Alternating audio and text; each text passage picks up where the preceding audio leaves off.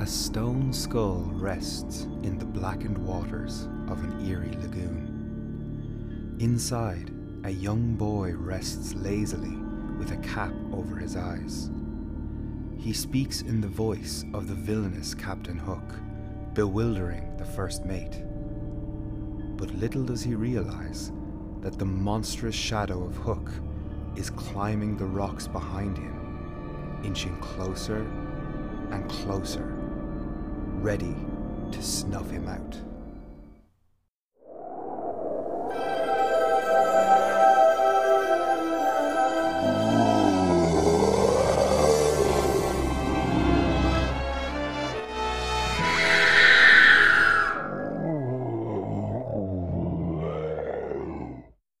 Hello everyone, and welcome once again to Disney's Demons. I'm here today to talk about the 1953 animated classic Peter Pan. And today I am joined by a really special guest. She works at the Department of English Drama and Film at UCD in Dublin. She's written for numerous publications and she's appeared on many podcasts such as The Escapist and The 250. Films are very much her jam, and as you will learn over the course of this podcast, she really knows her stuff. My guest today is Stacey Growden. Hello, Stacey. Hi, Steve. How's it going? Yeah, not too bad. How are things? Good. Yeah, pretty good. Pretty good. Can I ask you a question before we get started? How many times have you poked me on Facebook this week? More times than I've poked, I think, anybody else on Facebook in the past 10 years. Do you think many people know that Facebook still has a poke feature? Because I completely forgot about that until I started getting notifications about this. I hadn't thought about Facebook pokes again for probably about 10 years. And because Facebook has changed so much, it does seem like the kind of thing they would like very quietly take away. Right? Well, and it's no still one would there. miss it. Do you think people have been poking each other for the last 10 years? I don't Like, think on so. and I off? think people think it's gone. So, like, for our listeners, like, get poking. Like, it's a real thing still. Like, you know, poke Let's your bring friends. poking back on Facebook. So, Stacey, I met you back in... Oh my God, it just scared me how long ago it was that we met. We met back in our first year of college. We studied in the same course and pretty much instant best friends because we were both pretty nerdy, I think it's fair to say. Pretty much Yeah. what happened, yeah. Mm-hmm. And whereas I kind of veered off to, you know, teach, you know, Japanese kids English in Japan, you really doubled down on like film literacy and just like how to read a film. Like you've written for so many outlets and that kind of thing. So I want to take advantage of your media knowledge, basically, just to talk a little bit about our podcast in general here, because I think I'd like to hear what you have to say about the idea of just horror in Disney. Mm-hmm. Just broadly, just across. Yeah, just all quite. of I mean, Disney? Yeah. when I started this, I just was thinking of some of the really dark moments that you like see in classic Disney movies, like the Queen in Snow White turning into the old crone, or for example, Jafar when he turns into a snake in Aladdin. You know, just random bits like that that really, I think, can traumatize a lot of kids, and just the relevance of Disney movies, like, you know, in the media, the realm of media, and like, how do you feel, first of all, about Disney? First of all, as just general entertainment, and also in terms of its relevancy, like, to the world. Yeah, I mean, you can look at Disney as having this chokehold on the culture in a way. Like, more so now than ever with Disney Plus and everything that comes under the banner of Disney, right? And people engaging with media primarily through streaming and primarily through, like, huge streaming services and having access as well, not just to current content on Disney Plus, but being able to go back and look at older stuff. And I'm sure this will come up when we talk about Peter Pan, but seeing how certain things have changed or not changed over time. But because that, you know, it does have that hold, and you see this around, you know, awards season as well, right? That the best animated feature Oscar was brought in the early 2000s, maybe that was brought in basically in response to Pixar just crushing it. I have a feeling Disney you still probably kind of dominates that. I was going to say, I feel like you might know this better than I. Has there ever been a year when Disney wasn't in that category ever? I can't say yes or no definitively, but even when you have much better animated films coming out from smaller studios, so, or even, you know, quite large studios like Studio Ghibli or Illumination, or even the Cartoon Saloon movies that have done really, really well in award season in recent years. I'm glad you brought them up. Yeah, they're excellent. Yeah, the general impression from kind of an industry and voter standpoint seems to be that like the Disney film is just going to win by default because more people will have seen it and more people have familiarity with Disney as a brand. And if you are looking at... There's times when I feel like that obviously it feels very unfair when you put it that way, but there are other times where, for example, like last year when Encanto came out, I watched that movie and I kind of felt, well, to be fair, the things they're doing like in that particular feature are kind of astronomical. The way they change people's perceptions on a lot of typical cultural perspectives and that kind of thing, that really blew me away. But then when you have other movies like the likes of, just off the top of my head, Meet the Robinsons, which I've never seen, but I'm certainly I'm making an assumption about its quality. I'm not gonna lie. To give another example, Bolt, which was the last film we did, which is certainly not Bolt, good example. You know, it's not like a high standard film. It's a entertaining enough film, but you know, I think it's the kind of thing that I would... it's like low tier, like Illumination kind of job, Bolt. Absolutely. So when you see films like that in the best animation category, you can't help but feel like, you know, Disney kind of has its claws into the Academy a little bit. Yeah, it's like every year a Disney film will get nominated if a Disney film comes out that year. And... you know, while you can say that what do awards mean, really, there is this extra level of visibility and of affirming its status as the, you know, primary animated film producer in the world. And when you see what else is out there, it seems a little unfair in many ways. Absolutely. Yeah. I wonder how many people saw The Breadwinner, for example, you know, so And I mean, this is the thing, The Breadwinner... And I'm going to go on a very slight tangent because that's just a film I love. But that's a film that, despite it has dark themes, it presents it in such a way that it is accessible to children, which I think is really phenomenal. But again, it's just the fact, it's the brand name, you know, when you go, like, if you were babysitting like a bunch of kids and you say, let's watch a Disney movie, the automatic reaction is, yay! But, you know, what if you were like, okay, we're watching Song of the South? It's like, oh God, no. Not Song of the South, the Uncle Remus thing, the band one. That one. No. But I don't think we should show that to children ever. I was shown that as a child. Just I used to have that on VHS. Oh my God. Imagine what that would be worth now. Yeah, I don't know whatever happened to it.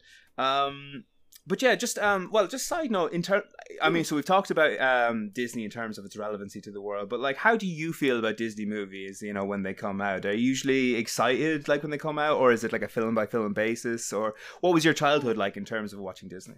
In terms of Disney, I mean, I was a bit of a Disney kid. I'm sure we'll get into this like later when we're actually talking about the film, but Peter Pan was never one of my favorites. I don't know if that's a gender thing or if it's my age, my generation, my gender. Like, I was a child in the 90s when all the big Disney princess movies were coming out. So like Aladdin, Beauty and the Beast, Little Mermaid were the ones that I really, really loved, which maybe that has something to do with the music as well. They all have really amazing scores and soundtracks, and Peter Pan's somewhat lacking in that. Peter Pan also an older movie, so I don't know if that has anything to do with it as well, but even something like Mary Poppins, which is from a similar era of Disney, is a very different film, especially in terms of its gender politics. Not that the Disney princess ones I've just mentioned have particularly good gender politics. Oh, but, this one kind of takes it to a whole new level, doesn't it? So. This one's dark. I think dark in a way that's very interesting from our perspective today as well. Yes. In terms of the role of a woman in a household as part of a family unit. But yeah, I mean, I really loved those Disney movies as a kid. Now, I watch them, I do appreciate them. I do still think they are, possibly because they have more money than God, like at the cutting edge of Yes. what is possible to do in an animated film. Like, again, you just mentioned Encanto, and the animation in Encanto was really, really incredible. The songs, again, really, really incredible. They do have the money and the resources to make something like this work really, Right. really well.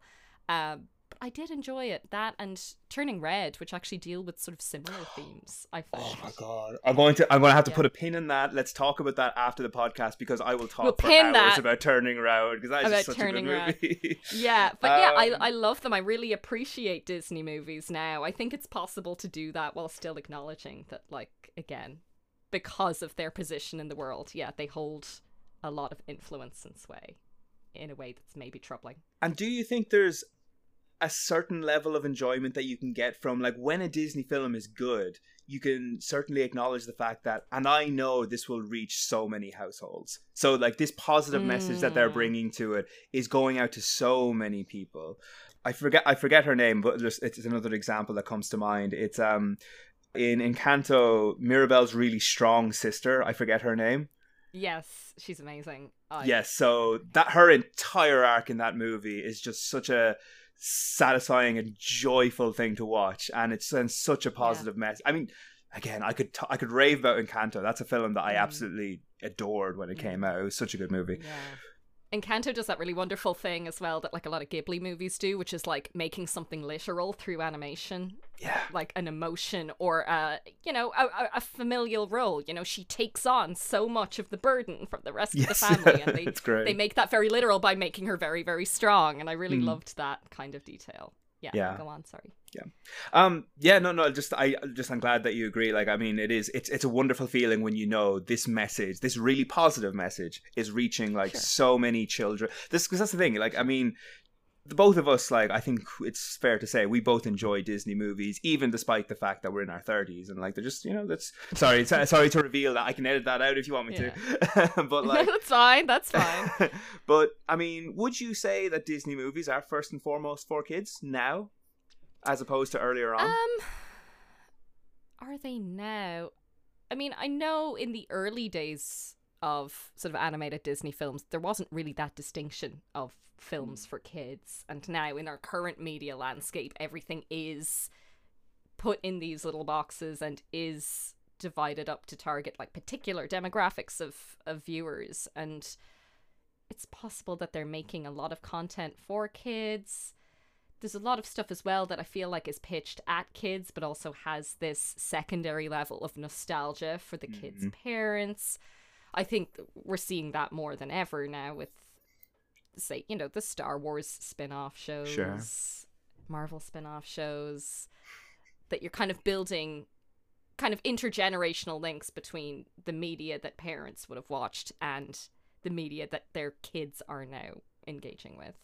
You're seeing that a lot more. I mean, there was always those direct-to-video sequels in the 90s that were building on very old Disney films. Like Return to Neverland, actually, is a sequel to Peter Pan that came out around that time. Just actually, on a side note there, just very quick side note. Have you seen that movie? Because I haven't. I just wonder what it's like. Yeah, I will admit now, I'm not familiar with the Peter Pan sequels or the Tinkerbell spin-offs, which appear to be hugely popular among a certain group of small girls. And I do find it interesting that they turn Tinkerbell into a Disney princess of sorts, considering the way they characterized Tinkerbell in this movie. That's very true. That's they take a very different direction. They almost completely change her character. They do seemingly, completely change. Apparently, that she becomes this. I seem to remember cool watching at least half of one of those movies once, and I think, she's got this air of like, I just want to help people understand the power of friendship, and it's like, well, Jesus, that's a fair departure from like the previous iteration. Yeah, again, I haven't seen it, but even just by making her the lead character in a sort of spin-off franchise, I suppose it speaks to, again, them wanting to build on nostalgic affection for Tinkerbell, but also needing another like pretty little blonde girl to make a series of films about. You can even tell, if you're anything like me, the most exposure you've got to this is probably just like those covers, or like when they pop up on Disney Plus. You just see like the front thing, but just the way Tinkerbell looks in comparison to before, she's got much softer features, and like she's got a very warm, inviting kind of expression on her face almost always. Compare that with, like, my impression of Tinkerbell in the original Peter Bell is usually when she's glowing red and she's got like literally fiery demon eyes, like when she gets jealous of things, and so it's a completely different character. So yeah. I was actually quite shocked to watch this movie, which I hadn't seen since I was a child, and probably quite a young child. I might have been 7 or 8 the last time I watched Peter Pan before I watched it for this podcast, and she really is quite mean and jealous for most of this movie. Yeah. She spends more time being unhelpful than she does actually helping anybody. And we'll talk about that. Just one more point I want to make before we get into the film itself is just in respects to... So my motivation for starting this entire podcast is, as we said, Disney has a stranglehold of sorts on like the entertainment industry. I feel like every kid in the vast majority of the world looks forward to watching the Disney movie, and that means like they have control over children's perspective and education in certain respects. And in terms of horror, I think of like horror as these are the things that are manufactured by Disney in order to they're trying to make people be afraid of such and such a thing. And obviously that is extremely problematic when you look at earlier films, and these are the things we want you to be afraid of. And when you realize what those things are, like you can see how the way certain villains are coded in certain ways. Like there's queer coding, there's racial coding, there's cultural coding, xenophobia like abounds in a lot of these films, and it just feels very relevant to me. But also, as well as that, and this is just a very guilty pleasure thing, they take a lot of tropes from horror movies in certain points. The one that I have in my head, this is a little behind the scenes kind of thing for our listeners, but literally the scene that made me think I want to do this podcast comes from Pinocchio, and it's the scene where Lampwick turns into a donkey and all you can see is his shadow. My God. Yeah. It's really, really good. It's I was watching that, and obviously there's we're not going to go into that today, but I remember in my head always thinking like that just reminds me of American Werewolf in London every time I watch it. And it's like I feel like there's a lot to talk about in all sorts of aspects here, but just to get your general views on the relationship between Disney, horror, villains, and the way certain things are portrayed. Like, what are your thoughts on that? Yeah, well, to come back to what you were saying earlier about when you have a Disney film that has quite a positive or progressive message, the advantage of Disney being this huge media conglomerate that has the ability to distribute and promote its films worldwide is quite a positive one. You know, everybody is, now seeing this Disney film, they're picking up these positive representations and attitudes. It's exactly the same when there's a negative representation or attitude portrayed. And you see that especially in the way that most people will now watch Peter Pan, which is they'll stream it on Disney Plus, that they've now added this little title card before the movie to say that it contains negative representations of cultures or characters that people should maybe think twice about in our current modern era. And you do see those negative attitudes. I mean, this is maybe a very obvious thing to say, that manifests mostly in the villains, in the particular villains that Disney films choose to, the characteristics they give those villains. So as you say, there's queer coding, there's racial coding, even just things like they make them ugly. So ugly people are bad. Yeah, that's... on a very basic level, it's like, but why are they ugly? And again, you can get into... Do they have certain facial characteristics that are common to particular ethnicities? Do you see where the trouble is there? And yeah, I think it is interesting to see both the relationship between how horror films draw on that, but within how horror films draw from Disney. As you've just said, American Werewolf in London has a very similar transformation scene to that in Pinocchio, but also does Disney draw from other horror movies or other anxieties in a particular culture at a particular time, and how do those come across? Like, they are I think they are speaking to each other. It's like Disney's influencing the culture, but they're also drawing on the anxieties of particular populations, demographics, cultures, eras in choosing who they make out to be villainous and how they represent that villainy. Yeah. If that makes sense. No, it absolutely does. I might just be repeating everything you've just said. No. I don't know if I'm adding anything that was to brilliant. that. But definitely, that relationship is there. One final point as well is because there is a enormous difference between like when they portray such a thing like say a villain, like you said, with ugly features in a horror movie versus a Disney movie. Like the gap between those two is astronomical, because the audience who are going to watch those things, you can assume are going to be very, very different. Now, obviously, I love both of those things. Yeah. But just context is so important. And we're going to go into that. Like, I mean, the way certain things are framed in this movie, well, we're going to get into it. And before we go any further, I'm just going to give a very quick recap of the plot for anyone who might be unfamiliar or might have forgotten certain plot points of the Peter Pan film. So here we go. This is going to take a few minutes. We'll blast through this. So excuse me if I trip over some things anyway.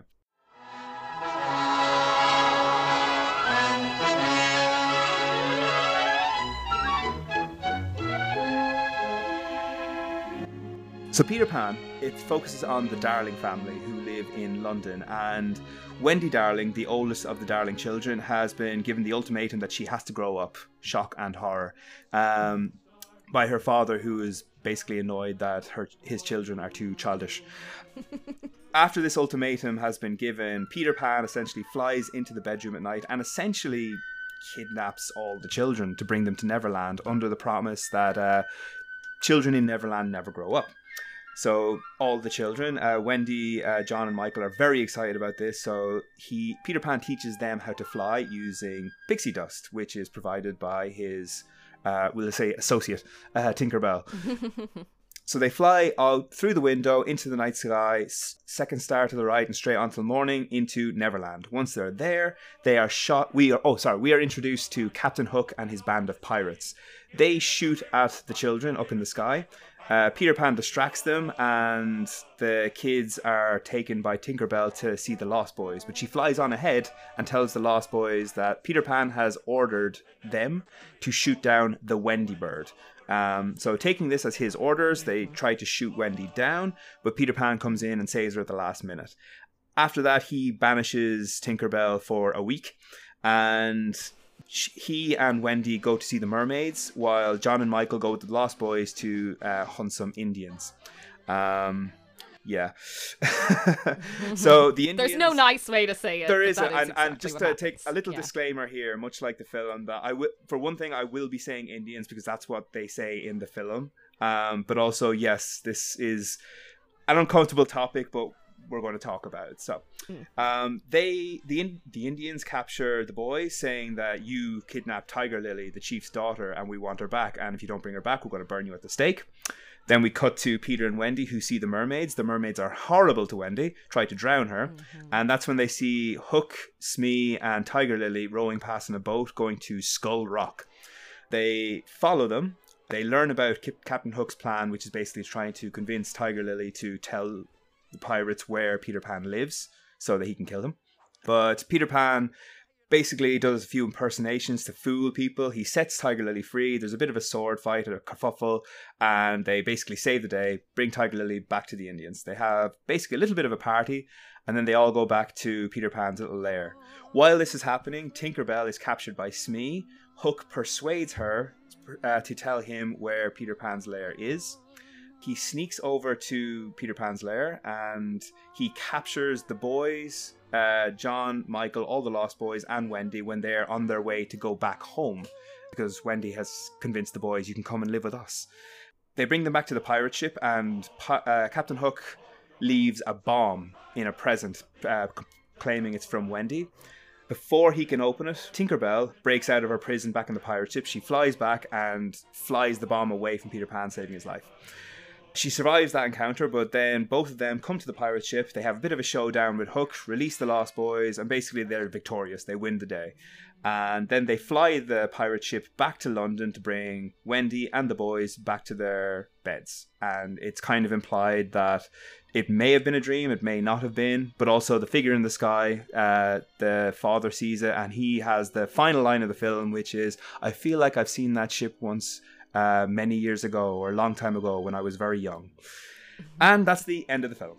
So that's everything. Yeah, lots to talk about there. But Stacey, do you want to kick us off? What's 2 questions? First, I want to get your impression of the film. I know you said that it wasn't one of your favorites. If you can talk about in terms of a pure enjoyment level, if that's possible for you, not even thinking about it academically, how did you react to it this time? And after that, if you just want to throw out one of at any point at all that you want to talk about. Yeah, sure. I mean, it is sometimes hard to separate, like, how much did I enjoy this with how much issue did I take with some of the perspectives or representations in it. Right. I will say, I mentioned last night, I was out with some friends last night, and I mentioned that I was doing this podcast and I'd watched this film, and the reaction in the room was quite positive to the film, and it surprised me a little bit because I did not particularly enjoy this.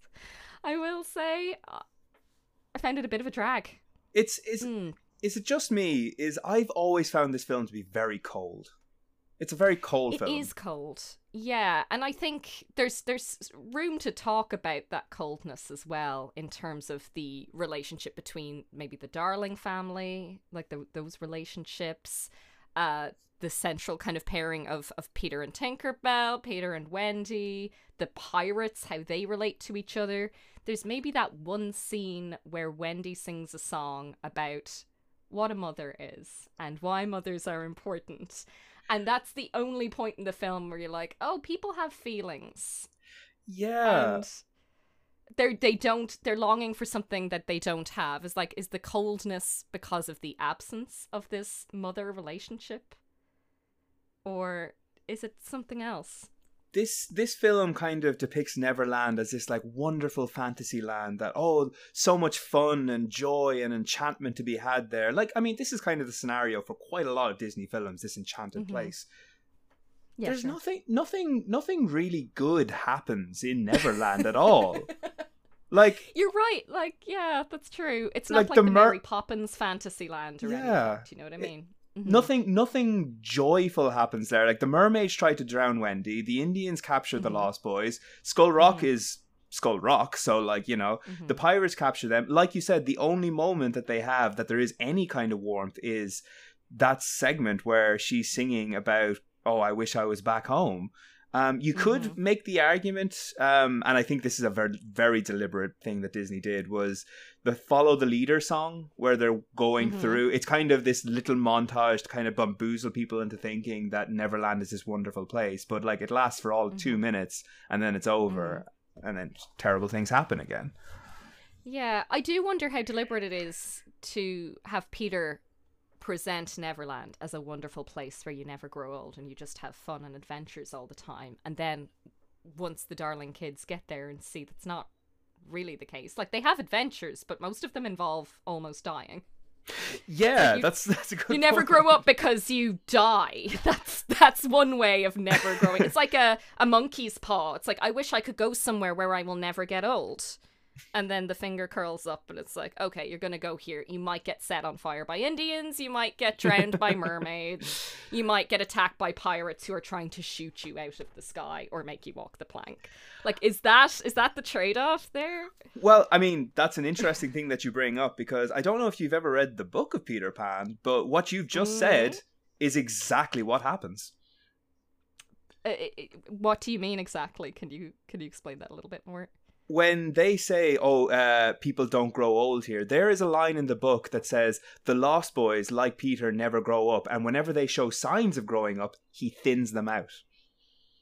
He thins them out. Exactly, yes. What do you think that is Oh, and it gets worse. There's not just that. I mean, very slight tangent just into the book itself. So obviously, yeah, there's a very strong illusion that, you know, Peter Pan literally kills anybody who looks like they're starting to grow up. But there's other segments of that book that definitely allude to Peter Pan being a little bit of a psychopath. Do you remember... It's even in this movie. Oh yeah, we no, get a little it's hint of definitely that. Yeah. there. But you know their little lair kind of place. You know how they all jump out of tree trunks and branches and stuff like that in order to get into their Yeah. little base thing. So The hanging tree, yeah. yeah, they dwell on that a little bit, and we'll talk about the hanging tree as well. Actually, Mm-hmm. the way this is done is Peter Pan adjusts their bodies so that they can fit into these branches. That is a line from the book. He adjusts their bodies. And again, it's a little ambiguous, but immediately, I don't know about you, my mind goes to actual disfigurement. So Sure. yeah. I can see where I can see where you're coming from there. Mm. Adjust their bodies. I mean, I'm also thinking of like Mr. Fantastic. They just become like very elastic and rubbery, and they're able to like contort themselves. And I mean, it's possible. I mean, but... if they're ghosts, they don't need to be disfigured. They can just pass right through the tree. And there you have brushed upon, if not hit the nail on the head right there, because this is the big point that I want to bring up, and it's not something that I really picked up on before, but this movie is obsessed with death. Absolutely. And I know there are hints of that in the original play as well, that, you know. But I would go so far as to say, like, the film itself is almost, like, I mean, they make it more vague, yes. Mm-hmm. But I think there's a lot more hints towards it, like, a lot more than in the book itself. I mean, first of all, the most obvious, well, not the most obvious, but the most prevalent theme that we always see is clocks. The passing of time. Yes, the passage of time. Yeah. And it's just everywhere. I mean, it's one Aging of the most... and death. Yeah. Yeah, it's like one of the most iconic things, obviously, is when they land on the Big Ben clock at the very start. And what I found really interesting, and I didn't think about this before, is the fact that they land on the clock. And I always think that, I wonder if, like, they've broken the clock when they do that. Like, you know, when he lands on it and he pushes it down, like, has he literally just, like, paused time there? Like, has he, like, frozen it there? And it's like, oh, because I'd never really picked up on that before, but I was like, oh yeah. But yeah, it's constant, these clocks. I mean, you have, again, the really obvious one, the crocodile, which is the ticking, which literally signifies, like, impeding death for Captain Hook. And it's right there. But you also have the present for Peter, which is a bomb. Again, and that's something they changed from the book. Because that was initially, he just poisoned, like, the medicine that Peter was going to drink. So this time, it's an actual bomb. Okay. There's a clock and in it's the ticking. Bomb. And not only that, but Hook is holding a clock to show, like, oh, look, you know, it's ticking down. It's going to be done. And he does a literal countdown towards death for Peter Pan. It really blew me away, that. It is everywhere. Yeah, it's interesting to think of how many countdowns there are in this movie, like how aware this film is of the passage of time, like in terms of both seeing the literal countdowns, hearing the ticking crocodile, but then you also have at the very beginning the Darling family being told, oh, tomorrow, Wendy, you're gonna grow up. It's like your time is running out. Like, this is the last your deadline's night you coming have to be up, a child. Yeah, exactly. And actually, just one thing, can I just point out how absolutely hilarious the fact that Wendy is being told, you're getting your own bedroom, and this is being, like, portrayed as a negative thing. This, if anything, shows the cultural differences between kids from the 50s and kids nowadays. That's the biggest thing, because I cannot think of a single young girl who would not be like, I'm getting my own room. Hell yes. Gosh, yeah, especially because of the way that she is a little mother to these two boys. Yeah. And we'll definitely come back to this as well, but she has literally been forced into this space of having to put them to bed and tell them stories, you know, things that a actual mother should probably be doing. And she, in her role as their sister, has taken over. And yeah, it's very odd that her reaction is, I don't want to grow up. I want to continue sleeping in the nursery with these two very rambunctious little boys. To put it nicely. And soothe them. Yeah, I mean, they're very lively. They're very giddy. You know, we see them playing Peter Pan at the beginning. I'm like, I can't think of any 12-year-old girl who wouldn't be like, yeah, I don't want to sleep in here anymore. And actually, that's a funny thing, just to bring up, like, Wendy's age, because I remember when I was a kid, I thought she was much older. And again, this is just coming down to the way she's depicted. even based on the fact that if you look at Wendy's mother, like their facial structure, everything about them is almost identical. Like she is a mini version of her mother, the way she's depicted. Yeah, even there's a few frames where it looks like she has a little adult head on a child body. And I don't know how deliberate that is, or if that's just like slightly lazy animation. But I think it works quite well as a visual metaphor in this film, that like Wendy is an old head on little tiny shoulders. I can't believe Peter Pan never like drew attention to that. Well, she's a big ugly girl, Stephen. Remember that? Yeah, I'd forgotten that bit, and I quite enjoyed that. What did she say? She says you're a big ugly girl. Oh.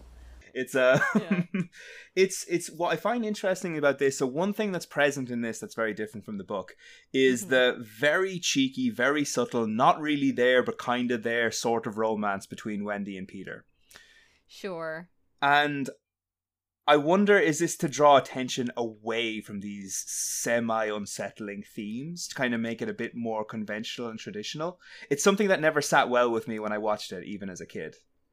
No, and I almost take issue with your use of the term romance here. I think you're right. It implies that she has romantic feelings for Peter. But to use some very modern parlance here, like Peter Pan is an absolute fuckboy in this movie.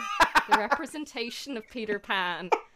He just flies in whenever it suits him. He's there to get his shadow because he left his shadow behind, like it's a phone charger or something. He's like, oh, I gotta go back and get my There's even a bit where she's like, oh, he's gotta come back because I've got something of his, which seems like a very modern, like, oh no, he'll be back. He's gonna call me again. He doesn't seem that keen on coming back, but he's gotta come back and get his shadow. Well, get on with it, girl. Can I'm gonna let you finish, but I just love that comparison. It's not one that I had made, but that is genius. Oh, Stephen, then we read this movie very differently.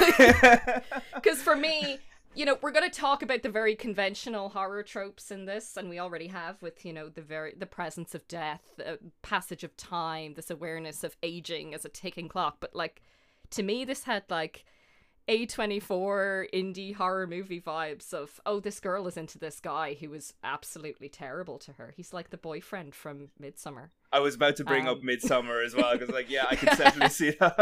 Like, he just... You are right. I mean, the way that I kind of get resolution from that, and I feel like maybe you didn't, but yeah, you are 100% right. Like, it's so there.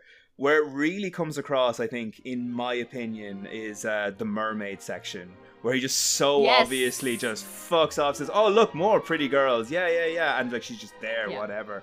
And like, it's one of those moments, and again, it didn't sit right with me when I was watching it as a kid. Like, why is he treating her this way? It's one of those things that I feel like if you were to look up a BuzzFeed list of like, you know, oh, greatest romance in Disney movies ever, this would almost invariably make the list just because nobody really thought about it at all, you know? I don't know. I mean, the fact that they're kids as well, I don't know if it's fully there, especially because he is, you know, a frozen child. He will never grow up. He does not have the capacity to feel romantic feelings for Wendy in the way that she feels for him. Yeah, sorry, just to clarify now, when I say like there's a romance, I'm not saying that's there, I'm not saying it's strong. I'm saying this is something that Disney tried to shoehorn in aspects of it as a way of distraction, but it's completely inappropriate, is basically what I'm trying to say. It really is. I think there's small signifiers to suggest this, but that's all they are. They're just signifiers. There's no depth to this relationship whatsoever. But the fact that those signifiers are there are kind of a way to distract the people from, or like the audience from, the other more unsettling themes that if that romance wasn't there, that's all they could really latch onto, and that might come across as very disturbing. Sure. Yeah. No, I get where you're coming from with that. And I do think it is an attempt to inject... Again, this film's quite cold in terms of building relationships between characters beyond, you know, Wendy cares about her little brothers. There's not a lot of warmth there, and maybe it was an attempt to build some more warmth in there. But it's just... I think a lot of women my age and maybe slightly younger would look at the character of Peter Pan and be like, oh yeah, I've met this guy. He doesn't want to grow up. He can't feel complex emotional feelings. Well, actually, let's talk about Peter Pan, actually, because like you said, he's a character I never liked as a kid, like ever. I find him deeply unlikable. Yeah. Honestly. Now, maybe again, the play, it's different. I don't know, but from this movie, from the book, it's very similar. It's I sort of feel like he's not more likable, but he's more interesting because they acknowledge his flaws. Whereas in this one, they're very much trying to portray him as a hero when he is not a hero. I mean, if you take out his heroic actions at the end of the movie, he's just an asshole. Well, all right. But you gotta take orders. Like, what has he got going for him at all? And again, the issue is that he is being presented as this wonderful, sprightly, youthful, energetic, like, cool guy. He's a cool guy. Peter's cool. He takes us to Neverland, where we almost get killed. Yeah. He flies around with us in the sky. And yeah, like, just as much as Disney can influence how we think about what is and isn't villainous, it can influence to think about certain characters as heroes and certain qualities as good, and particularly in the case of their Peter Pan, I'm not sure that's so great for the culture. Yeah, and the thing is, I feel like there's a slight acknowledgement of that at the very beginning, because the first time you see Peter Pan, he looks downright sinister. He's spooky! Yeah, definitely. They pan up to the roof. Is it Wendy is talking about how Peter Pan might be back? She's like, Mom, leave the window open because Peter Pan might come in through the window. And this is meant... again, it sort of acknowledges it in that... It then pans up, we see Peter Pan on the roof, and he is sort of in shadow, right? He looks kind of... And it's not just that, but like the music is like, they use this panpipe music to make it seem exciting. But if you put like spooky music over it, you'd be like, oh no, who is he? Why is he back here? Everything about his expression is like structured to tell you this person is here like to do harm. Like he's got like he's darkness around his eyes, this incredibly sinister smile. Like you can't help but look at that and think he's up to no good. And when you get right down to it, he is up to no good because he essentially kidnaps these kids. Yeah, it's, you know, if you just had the barest plot outline, which is this sort of ageless, timeless, like male character of an unknown age kidnaps a small girl to be the mother to his boys. That's a horror movie. It is a horror movie, 100% is. 850,000 people are reported missing every year. If you think it can't happen to you, you're dead wrong. Captivity.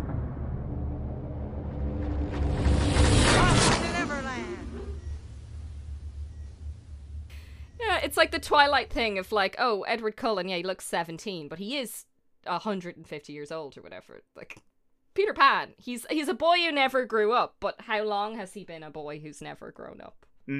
Yeah. Like, what does Peter Pan do in this movie that you could honestly point at and say that is a good characteristic that he has? Like, I mean, you can say that he saves the boys at the end, but I think that's more of a byproduct of him just being a bit of a malicious bastard and wanting to get revenge on Hook. It kind of is more that he wants to get back at Hook, right? He just has this vendetta against Hook. And again, it might be worth thinking about, like, what if his traits are portrayed as good? Is it just that he's kind of fun-loving? Like, the idea of, like, oh, when you grow up, you have responsibilities, but if you go to Neverland, you will never have those responsibilities. Is that the appeal? Is just not having to grow up?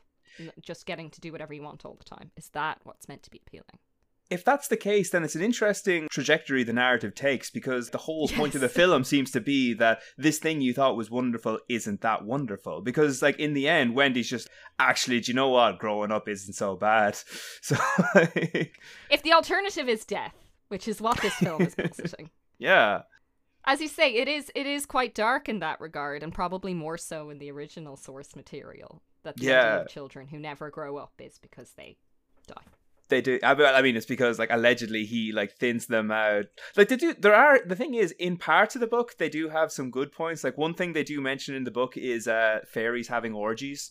That's a literal thing that is mentioned in it. Yeah, it's just a passing like the thing. Tinkerbells of the world. Yeah, there's a point where someone's asleep outside and I think they say two drunken fairies like step over their face because they were just coming from a fairy orgy or something, and like it's never dwelt upon any further than that. But and like I think they're using like orgy in like the old English sense that it was just kind of like a well-to-do party, but just the fact that it had the word orgy in there, yeah, a bash. But just the fact that it was in there is just, it's quite shocking. That is, I mean, the way that Tinkerbell is represented, I wonder if that's sort of a holdover from the source material, in that she's quite surprisingly sexualized in some parts of this film. If not sexualized, there's very much an awareness of her body, which I found a little bit uncomfortable. And that is very much put in there by Disney, because they do mention, like, they talk about her curves in the book. So even though it's there, they draw further attention to it in the film. And again, it's uncomfortable because I think more than anything what they're doing there is drawing attention to the fact that she isn't just a magical creature, she's a woman. That's what they're really doing there. And as a result of that... Sorry, continue there. No, I was just going to say, she definitely is more of a woman than Peter Pan is like an adult. Like, obviously, Peter Pan, boy who never grew up, but it's not the case that Tinkerbell is a child pixie. I think she is a woman pixie. Yeah, very feminine, yeah. So yeah, as a result of that... as a result of that, like, I think you can see where, like, they're honing in on the feminine, negative feminine qualities that were like depicted of that area. Oh, her jealousy, her hysteria, and like her deceptiveness, and like pitching women against each other and all these things. It's funny because a lot of those things that are depicted as very negative, parts of them I found quite, endearing. I really like when she's being kind of a bitch, honestly. Like you enjoyed that.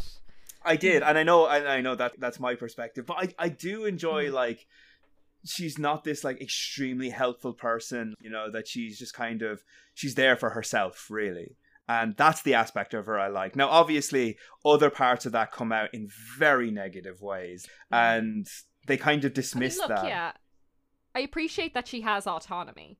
Yes. And that she doesn't just do whatever Peter wants, and doesn't just do what she's told. That is commendable. But yeah, in light of like her other actions in the film, there is a concern there that Disney is maybe presenting autonomous women as trouble. Yeah. Oh no. Women that aren't just doing whatever you want all the time are going to do bad things. Like tell Captain Hook where you are. Like you mentioned earlier when you were summarizing the movie, like he persuades Tinkerbell to tell him where Peter Pan is. And the way he does that is basically by saying, I want to kill Wendy. Yeah. Would you help me out so I can do that? And she's like, oh, well, if it's about killing Wendy and not I guess it's fine. Pan, yeah, absolutely. I'll help you out with that. That's not a problem. I do find it very interesting that despite the fact that she embodies all these allegedly negative qualities, negative qualities, I guess, she's still depicted in a very positive light. Like, not in the movie per se, but the way Disney as a whole has kind of put Tinkerbell on a pedestal. Like, she's kind of an icon for, like, Disney itself. And like you said, she got her whole spin-off series. But despite that, personality completely changed. So I find that very interesting. The look of her is very important, but her character, who she is, has been all but eradicated. Like, they're embarrassed about it, which is interesting, I think, because her personality is one that has flaws, and they definitely hone in on those flaws. But I find it unfortunate that it has completely obliterated them by the time these new movies come out. Yeah, it's almost like her iconography is something they want to use without acknowledging the characterization that they gave her in that movie. Like, I'm even thinking of like the Disney logo. Isn't it like Tinkerbell I think you're right. Yeah, I think sometimes it is all right. Yeah. So that's how much of a kind of legacy Tinkerbell has as a sort of pixie character in this movie. And as we've said, she has a spin-off series where, you know, I'm not that familiar with it, but it does sound like they change the way they characterize her as opposed to the original movie. I wish we were still friends. I miss you so much. And they like the idea, again, of having a little blonde pixie as one of their big Disney princesses. But yeah, it's interesting that that's ignoring how she's depicted in the original movie. Is the fact that she is like a pixie, a non-human character, like I imagine that's like very relevant, because like she is a woman per se, and they emphasize that with the curves and all, like, and how, oh no, I'm getting a little fat, which again, absolutely hilarious scene in hindsight. Really shocking. I love that fact that she lifts up her things like, oh my god, this is, it's almost like it's bigger than my head, therefore enormous. Yeah, so basically she stands on a mirror, and from doing that she notices how big her hips look. So you see Tinkerbell put her hands on her hips and then move her hands out in front of her and be like really appalled. I was like, what an odd thing. There's a literal violin playing when like that she does that. Like literally it's like, oh, this is a sad scene. Oh no, she's getting big. It's like, why? I know it's there to like, again, emphasize her womanliness, but it's just such a dumb scene. But why do we need to emphasize her womanliness in a movie for kids where she's a side character to Peter Pan? Like, where she, I suppose the other interesting thing about her is that she talks, but when she talks it sounds like little bells ringing. So we, the audience, have to have Tinkerbell interpreted for us by the other characters. That's true. And just in association with that as well, like kind of a side note as well, Tiger Lily, one of the other female characters, is a character who does not speak the entire way through the film. The one time we almost hear her speak is when she says the word help. But we don't actually, like, she has like water. And then the like, water starts rushing. So it's like, so we don't actually, we can sort of hear her saying help. And that's the only thing that she actually gets across. And everything else she does is she's a person to get rescued, and then she's a person who's kind of presenting herself sort of like a reward to Peter in a way. I think you could make that argument. Like, it's similar to Tinkerbell in that, like, this is a character, a female character who does not talk, seems enamored by Peter for reasons that are unclear to me, and then manifests that through her body. Like, we get a lot of her body language, we see her moving, but we never hear her talking, which is dark for me. It is. No, it is. Yeah. Yeah, she does this little dance initially for Peter, and then he starts to dance with her in a way that, again, is maybe a little culturally dubious now that she's doing this kind of sexy, exoticized Indian dance. Yeah. I want to put a pin in that, because that's going to be a whole topic we're going to get into. One small thing I want to get into before I want to jump into Captain Hook and his portrayal, because I think he's actually possibly the most interesting characters in this. But one thing I really want to talk about is the relevance of Peter Pan leaving his shadow behind. Sure, yeah. Just shadows in general kind of is another theme that, or motif that I kind of noticed popped up quite a lot in this. I feel like, correct me if I'm wrong, but I feel like there's definitely a connection here between the notion of Neverland being a land of death and the idea of they're living this kind of non-life there, that it's, you know, it's kind of frozen in time. Like it's things are happening, but nothing happens, if that makes sense. Everything is just repeated. And I wonder, is like the emphasis and fixation on shadows kind of a way of emphasizing that, you know, just kind of you're living a shadow of your actual life. But that's one interpretation. I think that's an interesting way of looking at it. And I know we've talked about it before, like a motif of an absence of a shadow signals sort of death of a kind. Yeah. Other movies. That's, Totoro. Yeah, if a character is not casting a shadow. Yeah, if a character is not casting a shadow, does that suggest they're kind of disembodied? Does that suggest they're dead? And again, in a movie that seems very much preoccupied with those ideas, like, is losing his shadow a loss of a connection to the real world, or a state of being alive? Yeah, I think it's especially interesting with Peter Pan, because aside from the fact that they it's a plot point. It is relevant to the plot, but not just that, but just the way he's animated, like as a completely weightless being. It's very easy to kind of make his shadow an almost secondary character because they move in similar ways. You wouldn't really see Wendy's shadow moving the way his shadow does because No. she's a heavier person. Like, no, I'm not making a dig at women here now when I say that, but like just literally, whereas he has weightlessness, she is grounded. Well, it's part of his characterization, that he is this little sprite. Yeah. That he flies around and he's nimble and he's quick. And you get some fun animation with the shadow doing different things to Peter. And I know that's also something that could come up in horror movies, right? Yes. The shadow is not behaving as you are. Well, yeah, exactly that. I mean, you have that whole thing in like Dracula, obviously, like when his shadow like is misbehaving. But in particular, like in vampire movies, like one thing, a comparison I drew was, and I imagine you probably saw this as well, but when Hook is climbing up behind Peter Pan in Skull Rock, like I just felt like, oh wow, German expressionism, Nosferatu. Absolutely. I mean, any time you see a big shadow, like the go-to is like, oh well, that's Nosferatu's influence right there. It's like, Nosferatu. Yeah.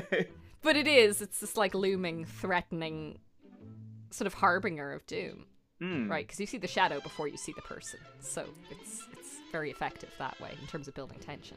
Yeah, and it's interesting because I feel like everyone's shadow except Peter's is just kind of it's kind of a way of expressing like the true motivations and personality of that character. So in particular, obviously we have Hook, and he has that moment. Another moment that jumped out at me, weirdly enough, actually, is the mother's shadow. There's a bit where she's talking to Wendy, and it's like you can see her silhouette talking to Wendy. So like Wendy is sitting on her bed, and she's like looking at her mother, but the way it's angled, but we see her shadow. We see her shadow talking to that, and I don't know. I think like she's putting the other kids to bed, and I think it's just the ever looming shadow of motherhood leaning over Wendy. Is that what they're trying to get across, or something like that? Maybe, I don't know. I think you can read it that way. Yeah, that it is like this looming threat. Again, if you compare it to the shot of Hook sneaking up on Peter, is this motherhood sneaking up on Wendy.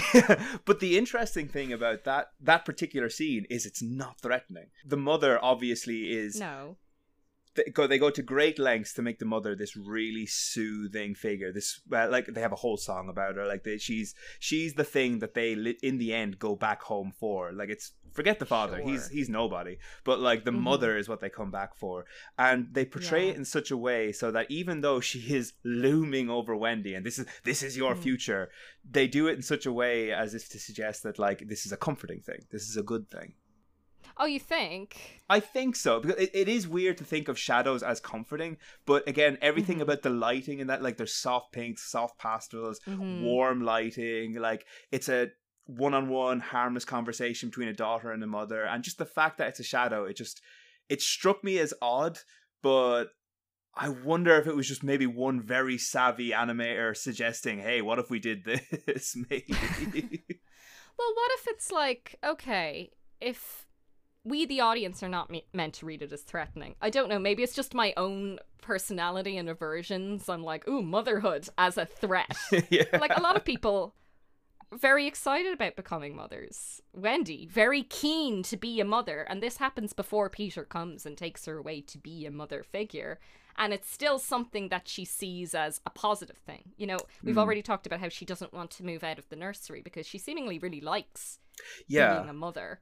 So maybe threat is the wrong word then. It's like the threat of motherhood, or like the promise of motherhood, the encroachment of motherhood as like a role that she will fulfill. But Mother, I don't want to grow up. But not soon, not too soon. Maybe it's just like it's suggesting that she's not ready for it, because like the mother's shadow doesn't appear in the final scene. It is something I checked like back afterwards. But like you said, the fact that she engages with this idea and she likes this idea, like it's really weird when she goes to Neverland and they said, hey, I brought a mother to come look after you, and like there's no hint of like whoa, you never said that. It's like literally like, yep, that's me, I'm the mother. Yeah, she's excited about it. Yeah. And this was, I think, when I lost my train of thought earlier when I was talking about the way Disney portrays villains. It draws on anxieties from in the culture. It's also interesting when it does that with characters who are not villains. Yes, yeah. Right, so the idea that like a girl should be quite excited about being a mother someday, maybe not this young. Yeah, maybe that's the end of the movie. Not today, but in the future. This is something that's not threatening. So this is something that's suggested in the book, that Neverland, like, and also very strongly in the film, that Neverland, it's quite ambiguous as to whether it's a real place. Very much so in this film, because the final scene suggests that this all took place in a single night and maybe it was all a dream. That doesn't happen in the book. But Okay. they do stress that Neverland is just make-believe. Like, literally, it's the idea of make-believe. And it's what goes on in a child's brain. So if that's the case, then the idea of Wendy going to Neverland to be a mother is basically her playing at being a mother. Like, literally playing at being a mother. And for that reason, she's comfortable with that, because it's not actual motherhood, it's just her playing. And like, they're pushing that idea on the audience that like, it's totally okay for like girls to play at mother, because this is going to prepare you for your future. Remember that big shadow hanging over you? That's your future. It's coming. Yeah. That's absolutely, yeah. And I think, as we say, there is enough ambiguity in the ending that this could be read as a dream. You know, we see the games that the boys are playing at the beginning, so it makes sense, you know, if they're playing at being cowboys and Indians, that's what they see in Neverland. If Wendy is already reading them stories and acting like their mother, it makes sense that she's imagining all these other boys. And even the way the Lost Boys are dressed, do they resemble the stuffed animals they have in their bedroom? Is that maybe they're putting personalities and turning them into little boys as opposed to like teddy bears and rabbits and everything else we see there? I hadn't thought about that, but yeah, because again, this is something that I assumed when I read the book before. It's like, oh, they were dressed in animal skins, and this is just like Disney's way of saying, okay, well, we're not going to do animal skins, but like this works. But yeah, no, you're right, because it does. Even just the idea, because they're in onesies. Yeah. They're basically in their like it's basically a big slumber party, this entire segment, like, so it's just, yeah, no, I feel like that's absolutely there. Yeah. One way, if you're reading it as a dream, it's like, oh, their teddy bears are now in their dream, they're little boys who they are also playing with, which is quite cute, actually. Yeah. Still a little unsettling, though, when you get the entire, the intent, what we feel the intent is there. Like, when you take that into account, it's quite odd, quite unsettling, really. Okay, I want to talk about Captain Hook now. So, sure. Yeah, we haven't gotten to him yet.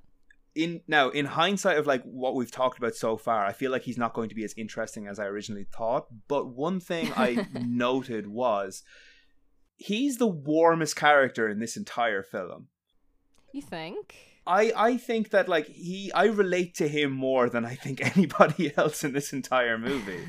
Because again, Peter Pan and like complete douchebag, like the kids, they have these really unreal expectations of Netherland, and everything they want to do just seems like nonsense. And I kind of like sympathize for Captain Hook, who just had this little wanker cut his hand off, and he just wants to, obviously he goes very far saying I want to kill him. Sure. I do feel like it's quite normal to be like, hey, don't do that. I want to have a word with you about what you did. Can you like not do that maybe? Obviously this is taken to huge extremes. But also, not just that, but also the relationship he has with Smee feels like the most normalized relationship in the entire film. And that's saying something, considering how weird all the relationships in this film are. Dear Captain Hook, shooting a man in the middle of his cadenza? It ain't good form, you know. Good form, Mr. Smee? Good form! Did Pan show good form when he did this to me? Why, Captain, cutting your hand off was only a childish prank, you might say. But I'm interested to get your take. Like, what do you think about it? What do I think about sort of Captain Hook as a villain? Yeah. Or his relationship with Smee, his relationship to the crocodile. Like, I think it is interesting that he himself seems quite childish. Yes, and I think there's a parallel to be made between him and the father there. Absolutely, with the father, yeah. In that there is this outward disdain for immaturity, kids being kids. Like, he's just annoyed that the kids are behaving like kids, which is a very silly thing to be, because boys will be boys, lost boys will be lost boys. Isn't that like an interesting, like, now I'm not saying a good motivation or anything, but it's an interesting motivation to set up this animosity between two characters. Like, it's literally, when you boil it right down, it's a grown-up just fed up with some kid acting like a dick, basically, and acting childish. Well, definitely both of them take it too far. Like, the root problem is the adults are annoyed that the kids are behaving like kids. But then you do see, you know, Peter is taking it a little bit too far. There's a suggestion that he was responsible for Hook being attacked by this crocodile, who I think is a great villain himself. Yes, he really is. We'll talk about the crocodile in a minute. But it is interesting to me, like, his fear of that crocodile manifests so childishly. Like, it's so exaggerated and it's so immature. And he's like, oh, we gotta get away from him.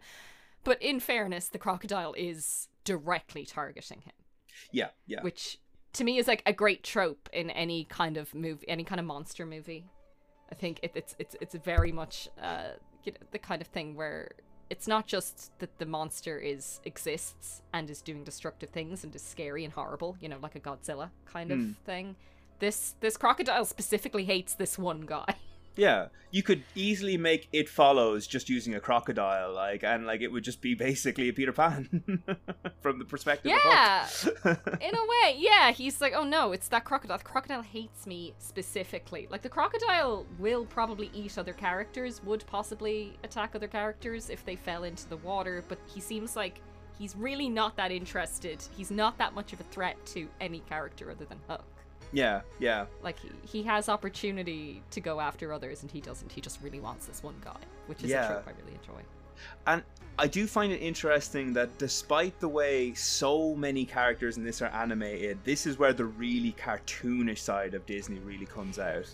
For Hook, absolutely. He basically looks like Goofy whenever he interacts with the crocodile. Like the whole bit in Skull Rock. Yeah. And this is really interesting because I remember when I watched this movie as a child, Skull Rock being this really dark part of like the film. And for a little bit it is.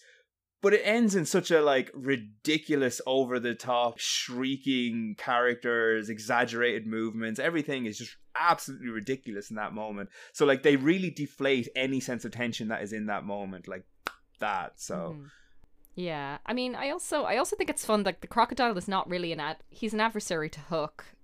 He's not particularly aligned with Peter. Like, Peter and this crocodile don't really work together in a kind of meaningful way. You do kind of get the sense of that, though, because the bit where at the very end where they're Hook meets his ultimate demise by being calling himself a codfish, and you can see like they're all singing along. Hooray! Hook is a codfish, a codfish, a codfish. And like the crocodiles in the water splashing along, and he's enjoying you do kind of get a sense that there is an alignment of sorts there. But just in terms of actually bringing about his demise, I feel like there's no direct plan of action agreed with Peter and the crocodile, which is funny. Yeah, I did laugh at the codfish thing. Just the stakes are so low.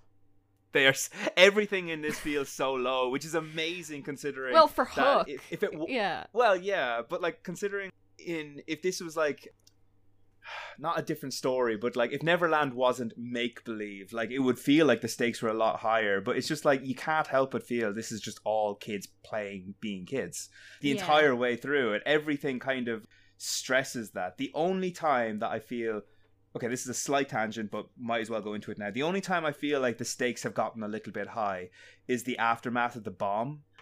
Okay.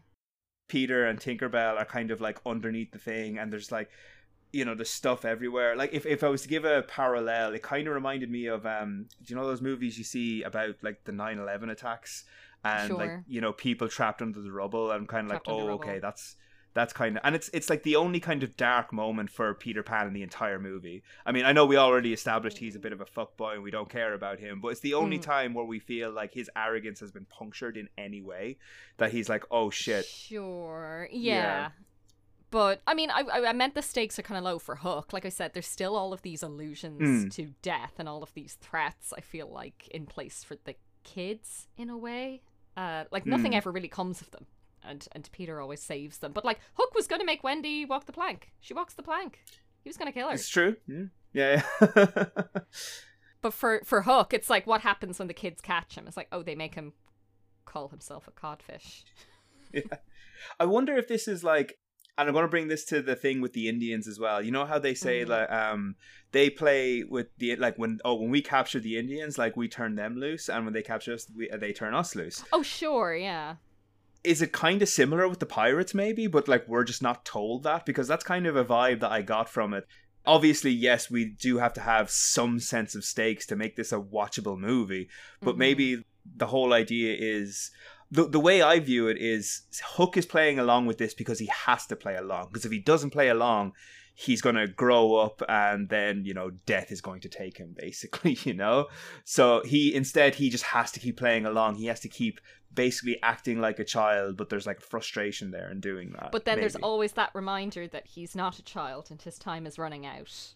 Yeah, because this crocodile follows him around, literally ticking. So, and I wonder if that's like where the frustration comes from, and where like this entire idea of a character comes from, because like he's cartoonish and he wants to be like part of him is very immature. We get that constantly, but he's also frustrated by this, and like he just wants to be done with this, and this is kind of established in like his determination for just wanting to kill Peter Pan, like whether which he does essentially like tries to do, but. I don't know. It's an interesting dichotomy, I think. Yeah. Yeah, like you're this adult villain, ostensibly, in a world of boys who can never grow up, but you yourself are also quite emotionally immature, and you have to again keep participating in this timeless loop of pursuing this little boy. And there's lots of things just about him, like even in his appearance, it's a strange dichotomy. Like the fact that he's got like a hook for a hand is kind of like we've gotten so used to it that I think it's just kind of like whatever, we don't even think about it anymore. But the actual idea of that is like quite sinister. That's another piece of iconography that we've seen in the likes of I Know What You Did Last Summer and like Candyman, etc. Obviously they like very much nerf it so it doesn't seem that sinister, but like it is there. It is like a sharp hook that is used as a weapon, but then you also have he's very foppish, you know. He's got like his ruff, he's got like his pink shirt, he's got stockings and all that. So there's this very odd dichotomy of someone like who could very much like he has that intro moment where he shoots a guy while he's singing in the crow's nest, which kind of vicious, but very much played for laughs here. Played for laughs, yeah. I was going to say he's not as threatening an adult as they maybe could have put in this movie. Like for an adult adversary of Peter Pan's. Yeah, he's a little bit effete. He's disabled, if we want to call it that. He's missing one of his hands. He's quite like his physique as well is like he's got this long hair and he's quite slender and very slender. You could make the argument for like queer coding him or even just making him a bit effeminate as opposed to making him a very burly, very threatening kind of pirate captain. He definitely is. This is the adult adversary in the movie, but almost everything he does is played for laughs. Like, he actually is not that threatening at all. Yeah, no, I absolutely agree. And just when you describe it that way, like the adult villain versus like a child, weirdly, the thing that comes to my mind is Harry Potter and Voldemort. I don't know why.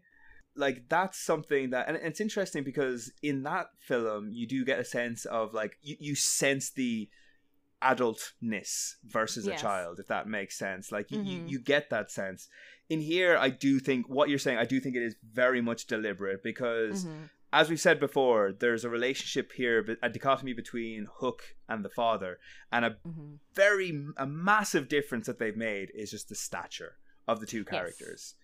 Their facial structures and the voice actor is the same, so obviously they knew what they were doing. Is fun detail. But the father is this huge, imposing figure. Whereas Hook, when we get right down to it, is not. So... No. Yeah. But it is interesting that they both have the black hair, kind of a little pointy nose, the mustache. Except the father is quite a full mustache. Again, he's much more adult and much more like manly. He's got a big, thick mustache, and Hook is the little pencil thing. Still quite childish, though, I would argue, because like the father, like the way he reacts to his kids at the start is kind of, he's like a teenager. He's like exasperated by the way his kids are acting, but like he doesn't treat it like a responsible adult would, saying like, "Oh, kids will be kids, do whatever." Like, why are you act this way? Like, why aren't you like being a grown up? He's like acting this way to Michael, who's like what, 3 years old, maybe 3 years old, like a baby. Yeah. What the hell? The one thing I was going to say, like the thing that really sets him off is the fact that his kids are like really worried about Nana when she crashes into the wall instead of him. That's the thing that sets everything off at the end. Yeah. And that in itself is hugely immature. Absolutely. Yeah. Like that you keep seeing that there's this whole like farcical sequence with Nana as well, where she's trying to avert disaster and then he ends up kind of crashing into something and knocking her over, and then the kids are worried about the dog and not him, even though they've both gone barreling into the wall.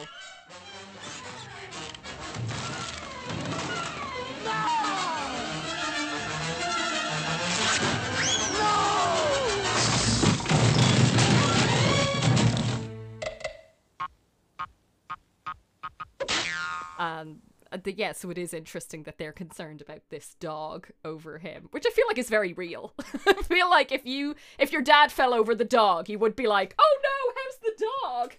Yeah. Your dad is lying there on the ground with a slip disc, and you're like, "Oh no, is the dog okay?" Actually, this brings up a point that I read this. I don't agree with it, but I'd like to get your take on it because maybe I just missed something completely.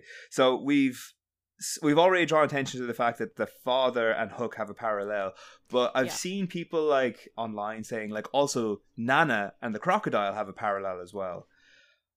I didn't spot that parallel. I didn't really get it, but I was going to ask you when I interrupted there a minute ago, like if we extend the sort of thought experiment of everything that happens in Neverland is a dream, a sort of shared dream by the Darling children. If Hook is the stand-in for the father, what does it mean that that's how they characterize him in their dreams, as someone who is so non-threatening and so physically similar and yet very different from their father? It's like they share some characteristics but not all. They see him as non-threatening and immature. And is there another parallel to be made with Nana? I don't know that I would say she represents the crocodile, because she's not a threat to the father necessarily. No, and see I mean, she's not out to get him. No, I think. Well, I wonder if maybe if you could see it from like the father's point of view, maybe he thinks, "Oh, Nana's out to get me," as in like, "Oh, she's stealing popularity / attention from from me, like away from my children." I don't think this is there. Yeah, what I do think is there, though, because you brought this up, is oh no, sorry, I've just convinced myself now. I was going to say, so I don't think this is true now, but I was going to say like Smee. You could say that there's kind of a coupley sort of thing going on there with Smee and like. Oh, Hook. totally. The dynamic is 100% there because Smee is kind of constantly trying to calm Hook down and saying like, "Oh, we should do this. This is the smart." And Smee is the voice of reason for quite a lot of this. Like, he's just kind of saying we should just get on with things. Now, the problem with this is it kind of contradicts the idea of Wendy playing mother, and she is very much the mother of Neverland, not just like the Lost Boys. It's kind of, you get the impression that like when she's being brought on board to the pirate ship, that she's going to be a mother to the pirates as well. Oh, totally. Like when she sings the song, the pirates are approaching the hangman's tree to capture the boys, and then they hear her singing this song about mothers and they get upset, like they get emotional. They're like, "Oh, I wish we had a mother," and that's exactly why they take her. They're like, "She's going to be our mother." Again, it sort of reinforces how immature even the adult looking characters are in this movie.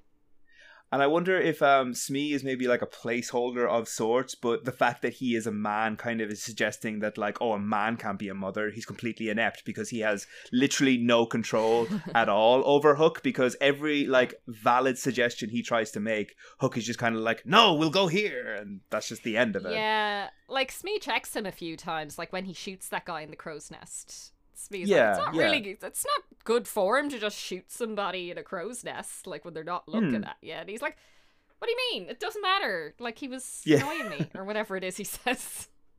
I can't remember what justification he gives. He was just like, I did that because I'm Captain Hook and I do that.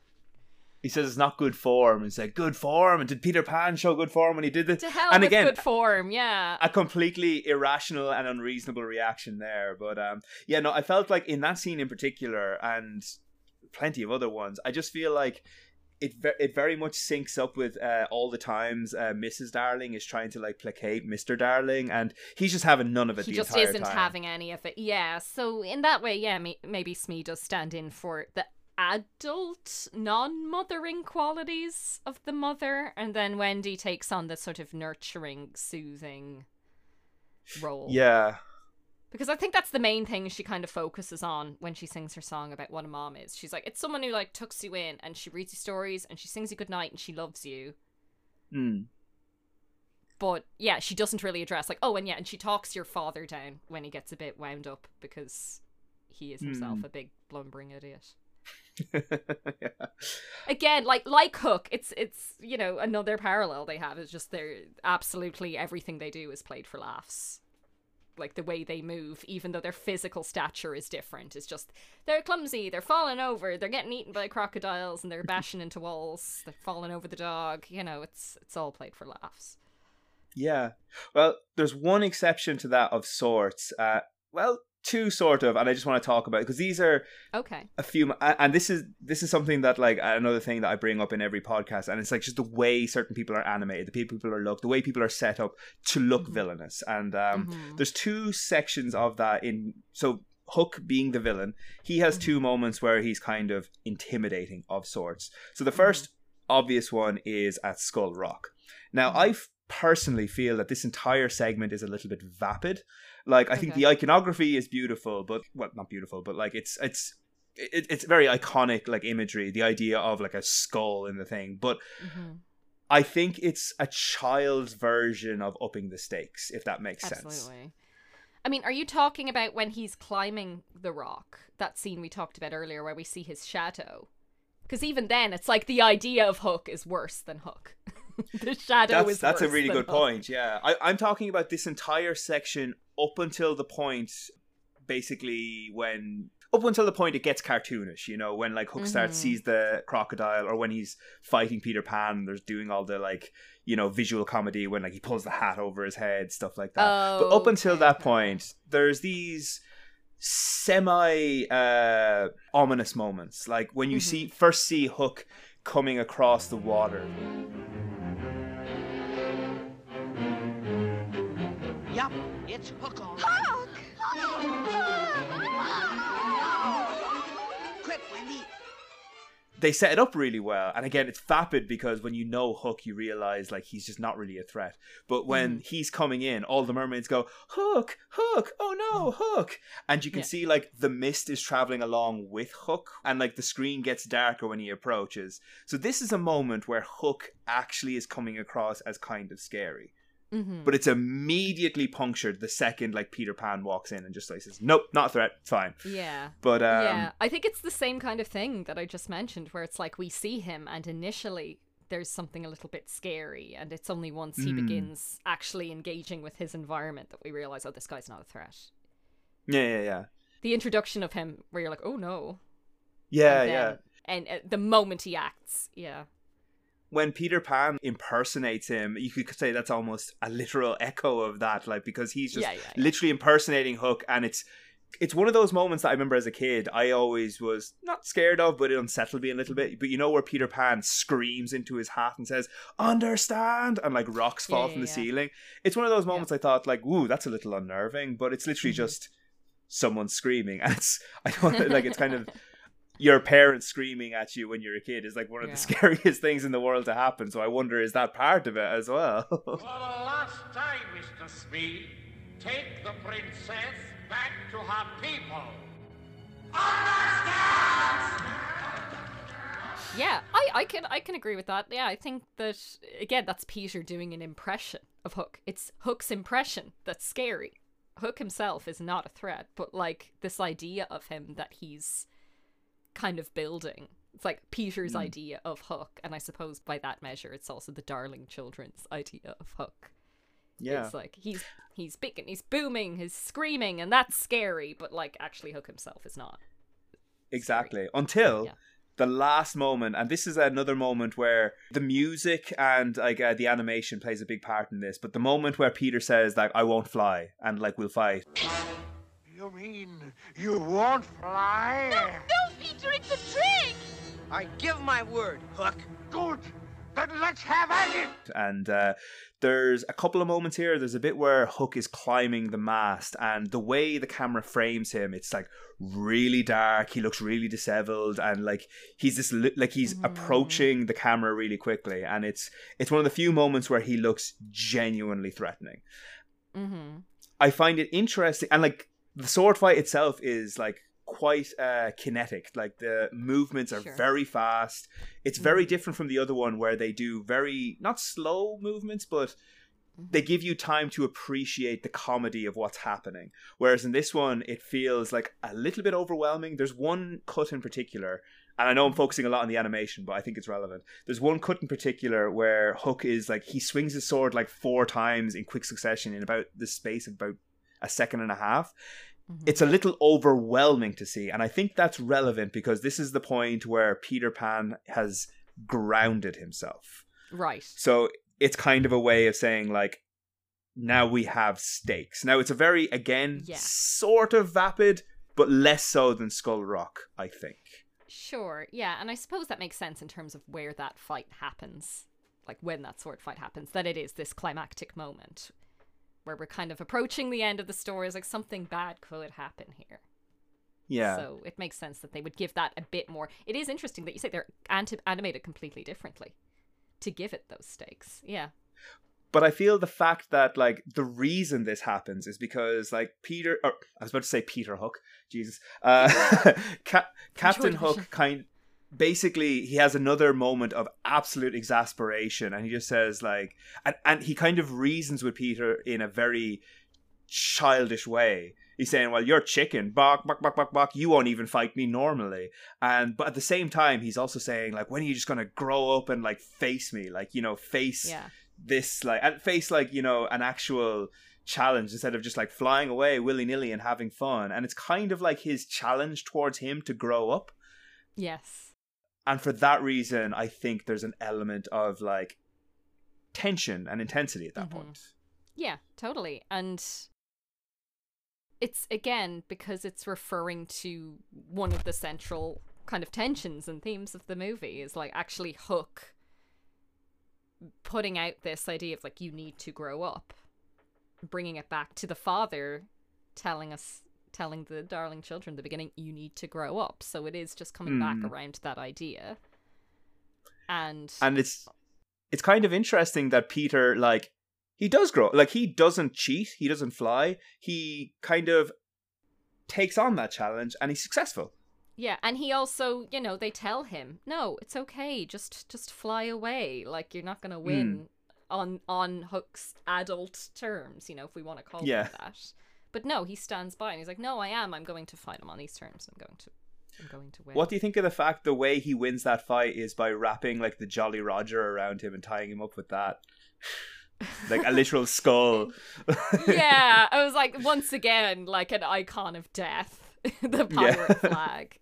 And I don't think that's a coincidence. I mean, again, there's like some nice animation you can do there, like wrapping up in a flag, but the fact that it is the Jolly Roger, not like Hook's big coat that he wears or something, is, I think, significant. All right. Yeah, definitely. Banishes him with death. Okay, we need to address something now. So something we've been dancing around the entire time. And do you know what? It's funny, I think, because I think we could almost leave this podcast here if we wanted to, because of how little really this affects the plot. But we have to talk about the Indians, the Native Americans in this. Yeah, what we would now term Native Americans, that are named as Indians in this movie, Again, I feel like there's a functional plot to them being in this film with Tiger Lily. But thematically, I feel like they just don't belong here at all. No, and it's... we've talked about how we do have these parallels in the plot between the real world and Neverland. In terms of aging, the approach of time, the passage of time, having to grow up, having to mature, having to face all of these things. But what happens with the Indians and with Tiger Lily just really seems to have nothing to do with those ideas whatsoever. They're kind of a red herring of you think they're going to be the antagonists, and then actually it is indeed Captain Hook that we need to be worried about. As in, they think the boys have kidnapped Tiger Lily, and that's why the Indians capture the kids. They think that they have done something to slight them. And then we find out actually Captain Hook has kidnapped Tiger Lily. So yeah, it is just functional. It just seems like an extra complication to avoid, to kind of prolong the confrontation between Captain Hook and the kids. And I suppose to show Captain Hook doing something that's actually quite villainous. Yeah, yeah. So it's another way to make him seem threatening when he really is not. Yeah, I mean, you could make the argument that the mermaids like fulfill a similar function, but I feel like they're more in sync with the general iconography of Neverland. Whereas I always felt that when you look at the map of Neverland from the start, I always felt like the Indians' teepee, which just signifies like, you know, all Indians there, just kind of just seemed a little out of place. Like, it's like, why is it there? It does, and I guess they're in the original story. Right, yeah. The original Peter Pan, they do also play it being Indians, so you have this Indian storyline, but it does feel like really out of place, really kind of pointless. And I mean, what do you think about the fact that they did include this? Do you think it was to add this extra sort of level of plot complication? Well, as I said, it like you said, it is in the book, so I mean, it's very closely modeled off the book itself. The only thing they took out was when the boys are being kidnapped, the Indians are like standing guard at the tree, but like they have the pirates and the Indians have a battle before they kidnap them. That's one thing that's like excluded from that. But other than that, it's all quite closely modeled after that. And I don't know, I just feel like, I mean, I feel like it's very overly simplistic, but I just feel like they didn't see anything wrong with this. Like, yeah, this just adds a little extra romp in here. Why not? It's just... But even just in terms of the way they talk and this like musical sequence, which I found quite galling, actually. Oh, God. There's this one song, yeah. Why does he ask you?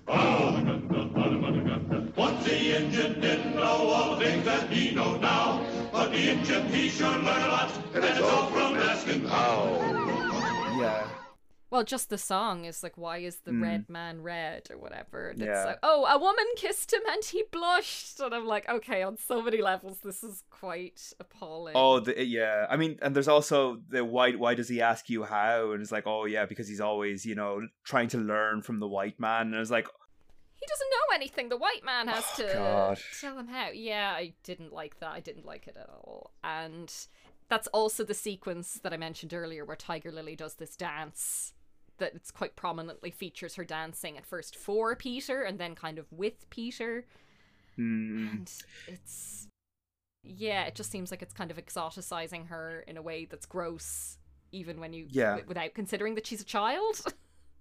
That's another level of discomfort to it. Like I said, we should bring this up because I think it's impossible to talk about this film without bringing it up, because it's at this point what it's probably the most famous for, because of this content warning that Disney Plus puts in front of the movie. Extremely racist. It's really just they're all drawn kind of the same. There are no personalities given to the Indians. Yeah, like it's very sketched out and sketchy. Yeah.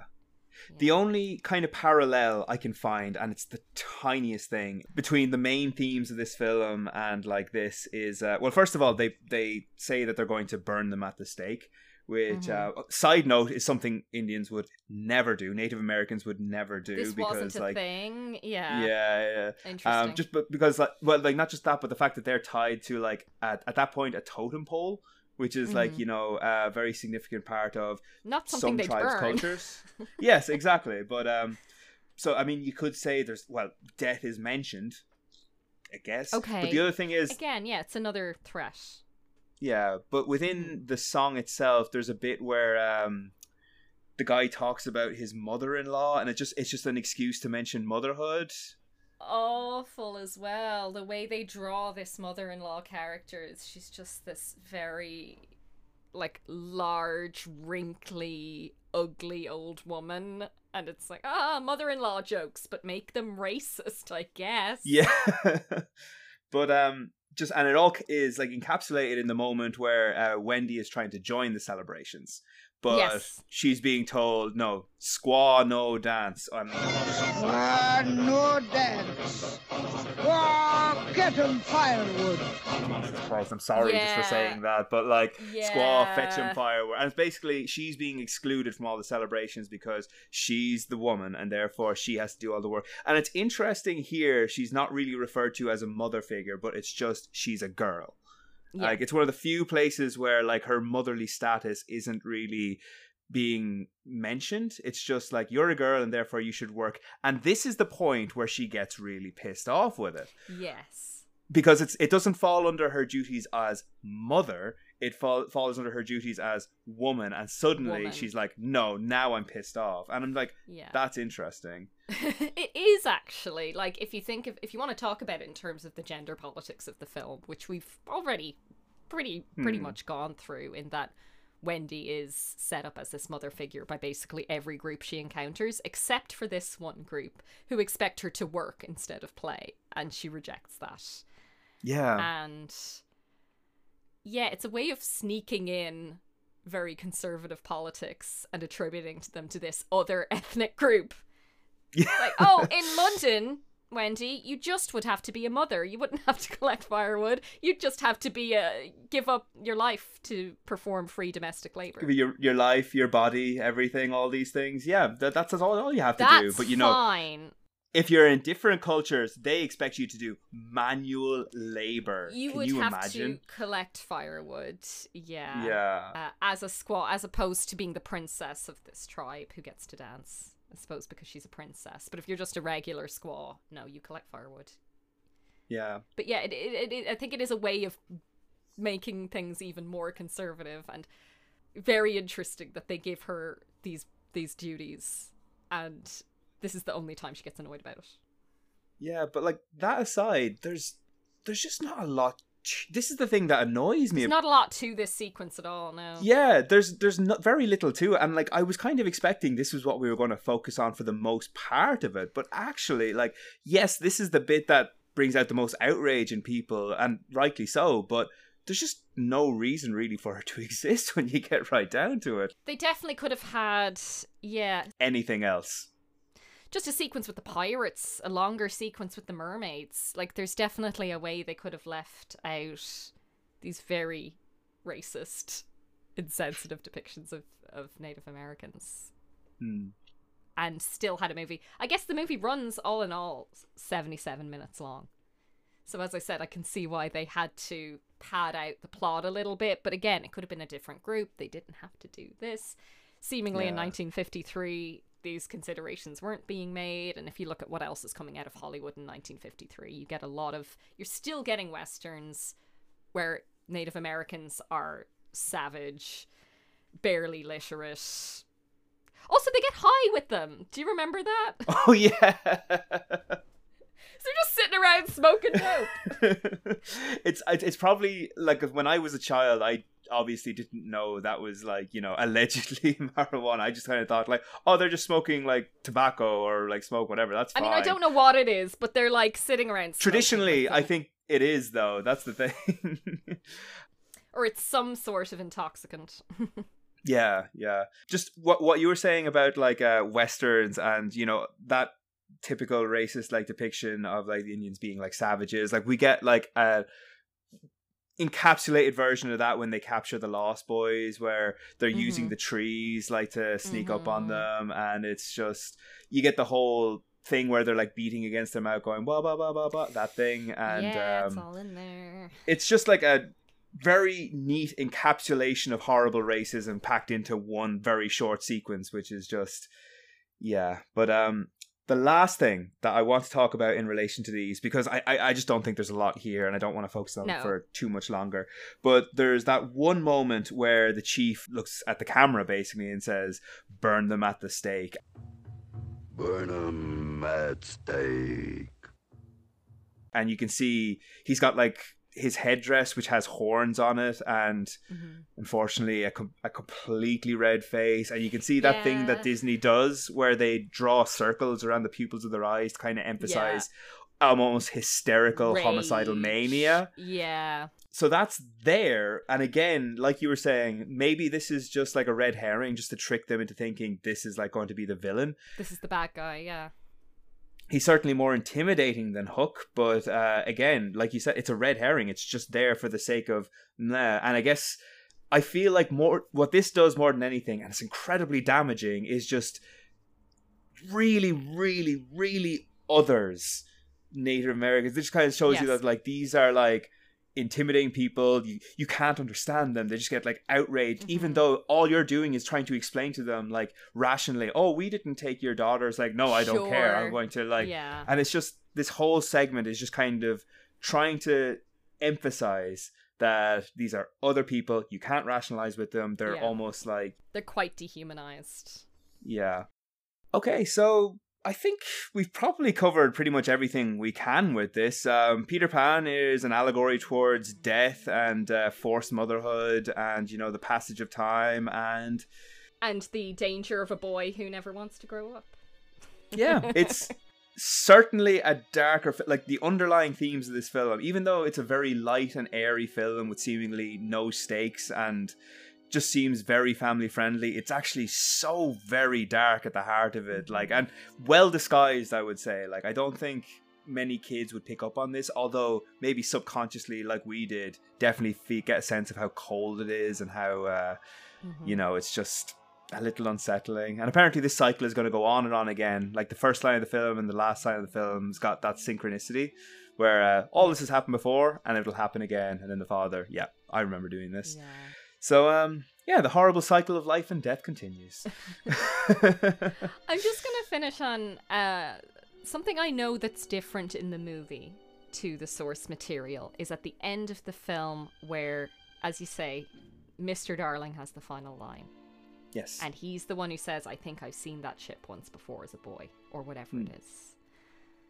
In the source material, it's the mother. It's implied that Mrs. Darling is the one who's seen Peter. Why do you think they change it to Mr. Darling? Is it because he's the one who has been so anti-fun for the first section of the movie? I think it's an attempt to give it a happy ending, because I think if it was the mother to do that, then the father would remain this like Hook-esque figure who is just here to like try and disrupt the fun and all that kind of thing. Whereas they're trying to imply this idea of the happy family, and this is this is what will happen if you can accept the notion of growing up, becoming a mother, becoming a grown up. Like, you can become a happy family. You just have to accept that.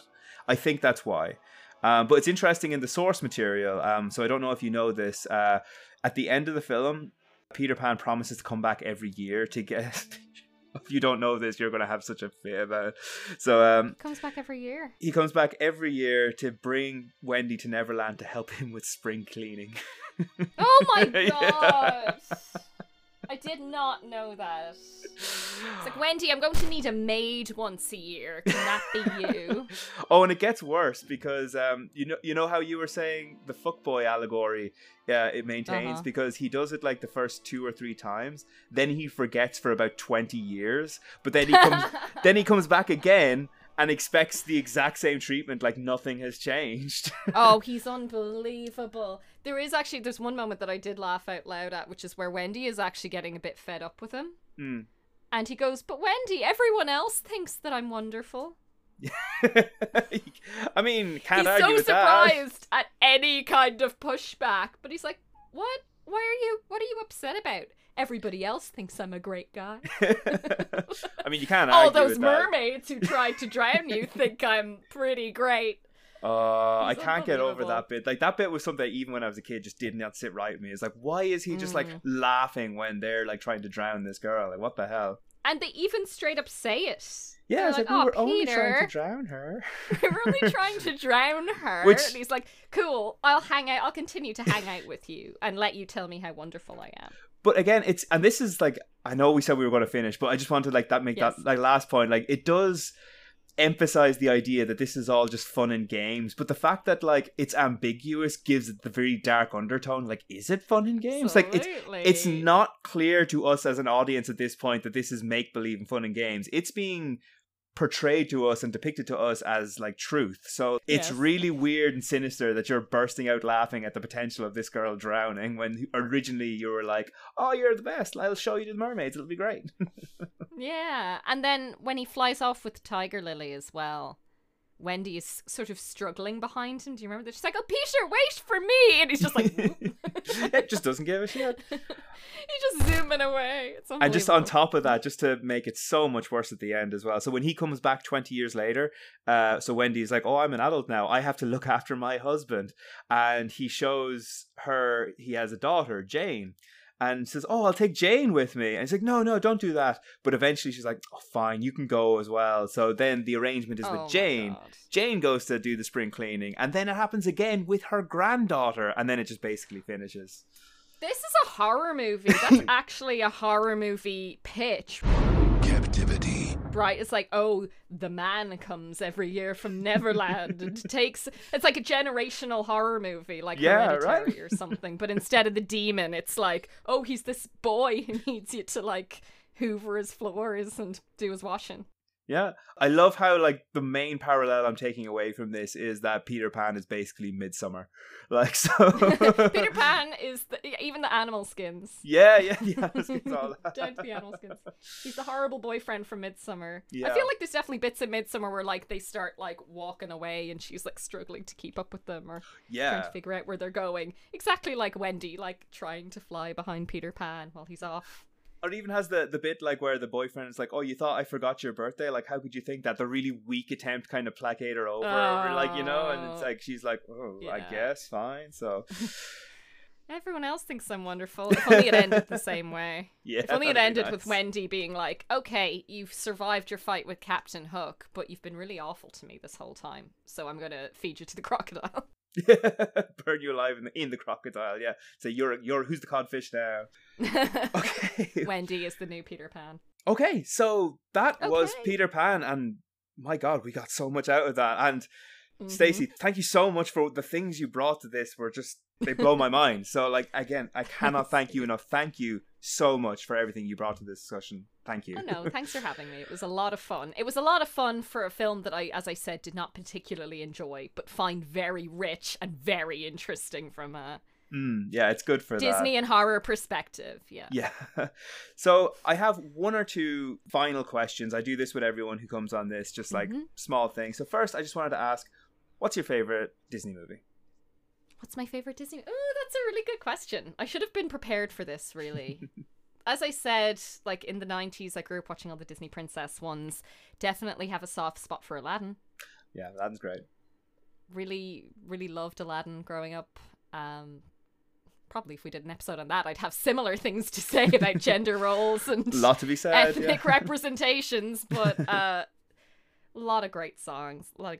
Mary Poppins as well. Really? Mary Poppins would be up there, yeah? Mary Poppins would be well up there for me. Again, a lot of banger songs. Good politics. Yes. They're like, women should vote. You're like, yes, they should. I always find it really surprising.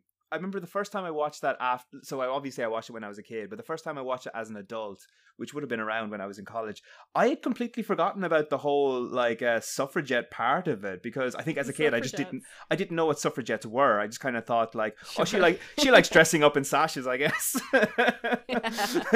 But I was really surprised to find that was in a movie that came out at like in the 60s, wasn't it? It's I was going to say like 63, but I might be wrong. But there's even the end of the movie. They're like, hey, you got to put your money in the bank and help the bank be richer than it already is. And he's like, no, I want to spend my money to feed the birds. You're like, he's right.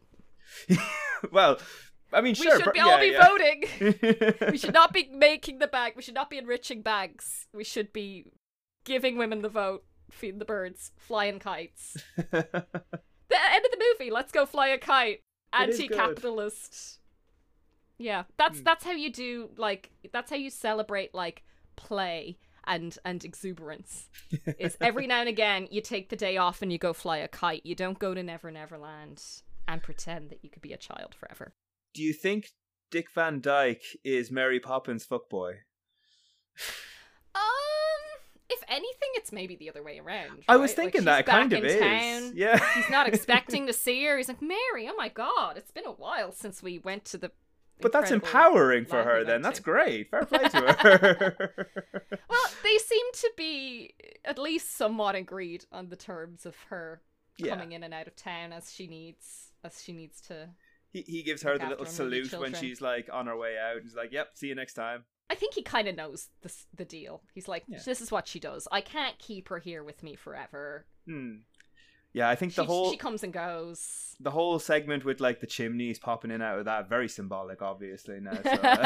So, looking back on it now. Anyway, sorry. Yes. So yeah, Aladdin and Mary Poppins, love them. Sorry, one last question. So I know you're obviously, you love cinema and film. I know this already. I know you're not as enamored with horror as like myself or maybe some of my other cohorts, but would you have a favorite horror film? Ooh, what's my favorite horror film? I mean, this is a good question. There's so many like sub-genres of horror that it's hard to think. Like the thing that came immediately to my mind, weirdly enough, was like Rosemary's Baby. Interesting. Okay. Right, or even Repulsion, if Repulsion counts as a horror movie. As in, I thought of Roman Polanski movies immediately, just in terms of maybe some of the things we talked about there, right? A woman's role in the world. What is a woman? Is it to be a mother? Rosemary's Baby, what it means to be a mother. I find it very interesting that you'd probably count that very highly amongst your horror movies. I was just like, is that because we're talking about Peter Pan and my aversion to this idea that Wendy has to be a mother to these kids? Like, and now Rosemary's Baby. Maybe that tells you a lot about where my reading of Peter Pan comes from, and that I'm like, oh, Rosemary's Baby, the most horrifying horror film I can imagine. It is pretty horrifying, particularly for the female gender, I would say. I remember like I wasn't quite as affected by pretty much every girl in the classroom when we were studying that in college, but I still like, yeah, like Rosemary's Baby, Repulsion also, which is just about this woman living in London who seems quite traumatized by. I love that movie. It's so good. It's so good. I'd recommend both of them with, you know, some content warnings that they're both pretty upsetting, but amazing to think about this person making two of the most feminist horror movies I've ever seen. Yes, this is true. That's a whole discussion for another time. I'm not. It's another conversation, but both like very extremely excellent, horrifying, unsettling movies. In the same way that Peter Pan is. Yes, exactly. The last question I have for you is, now this is a weird one, and it's again like one of those things that spurred on this entire podcast. Is there a moment in any Disney film that you saw when you were a child, that, or even recently, that you found like really unsettling, that really disturbed you, or in fact you thought was really scary? Like something that just like really got under your skin when you were a kid, or recently? Do you know the first thing I thought of as you were saying that was, do you know in The Sword and the Stone when the witch starts like transforming into different kinds of creatures? Yeah. I think there's like a loss of control, like she can't quite control the fact that she's doing it by the end. That's something I always find really unsettling. Yes, at the end of it she turns into a dragon, and I remember myself being a little bit unsettled by that too. Yeah, and I don't know why. It doesn't bother me that Merlin is shape-shifting, but the way she shape-shifts I find very unsettling. I think maybe it's the way she is characterized as the villain. They probably do animate it to be like more upsetting to look at. I wonder if it's because it's reactionary, because everything she changes into is kind of a reaction to what he changes into. Like it's something that tops him. Yes. So maybe it's not involuntary per se, but it is kind of like external forces are what's causing her to transform. In a sense. Yeah, I think her transformations in that kind of spooked me a little bit. Also, like, Fantasia's scary. Anything with inanimate objects is kind of spooky, right? Like Night on Ball, yeah, the classic thing. I think. The Sorcerer's Apprentice Fantasia segment, spooky. Dumbo, horrifying. That's the last one. Everything in Dumbo, I never want to watch it again. It's so upsetting. Oh, that entire Pink Elephants thing is nightmare fuel. It still holds up as terrifying, like as people say it is. Like it's, as I said, never want to watch it again. Like if you watch that unexpectedly, that'll freak you out. Like really. No, don't like it. Don't like it at all. And they're mean to the elephant, which I also is horrifying on another level. Yes, the animal cruelty level. But anyway, yeah, those would be mine. Awesome, great answers. Oh, so again, Stacey, thank you so much. You did an incredible job here. I'm sure everyone listening to this is pretty much blown away by everything that you brought to the table. If they want to hear more about the kind of work you do or read more, where can they go? How can they find you? I mean, probably the best thing to do would be just follow me on the socials. I'm on Twitter and also on Letterboxd, which would be good for like my movie reviews. I try to kind of log everything that I watch under Silver St. Cloud, which I'm sure you'll put in the show notes. And that's the same username on Twitter as well. Yeah. And they are very good. I actually joined Letterboxd just because you joined it, like, if I'm being honest. Like, so like your movie reviews are absolutely excellent, I will say. I like my Letterboxd logs. I have recently watched Mouse Hunt. I revisited Mouse Hunt. Really enjoyed it. Another kind of horrifying movie, also by Disney, actually. That's interestingly enough. Mouse Hunt's worth watching as an adult, I believe. And nice. Yeah, I kind of like a bit of everything. So I just log everything I watch and you can find me there. Yeah, I can definitely heartily recommend. I would definitely recommend to check out Stacey's Letterboxd. You will not be sorry. Very entertaining. even on films you have no interest in watching, she will make you interested. I can promise that. Thanks for saying that. Thank you very much, Stacey, and everyone listening. See you next time. Bye.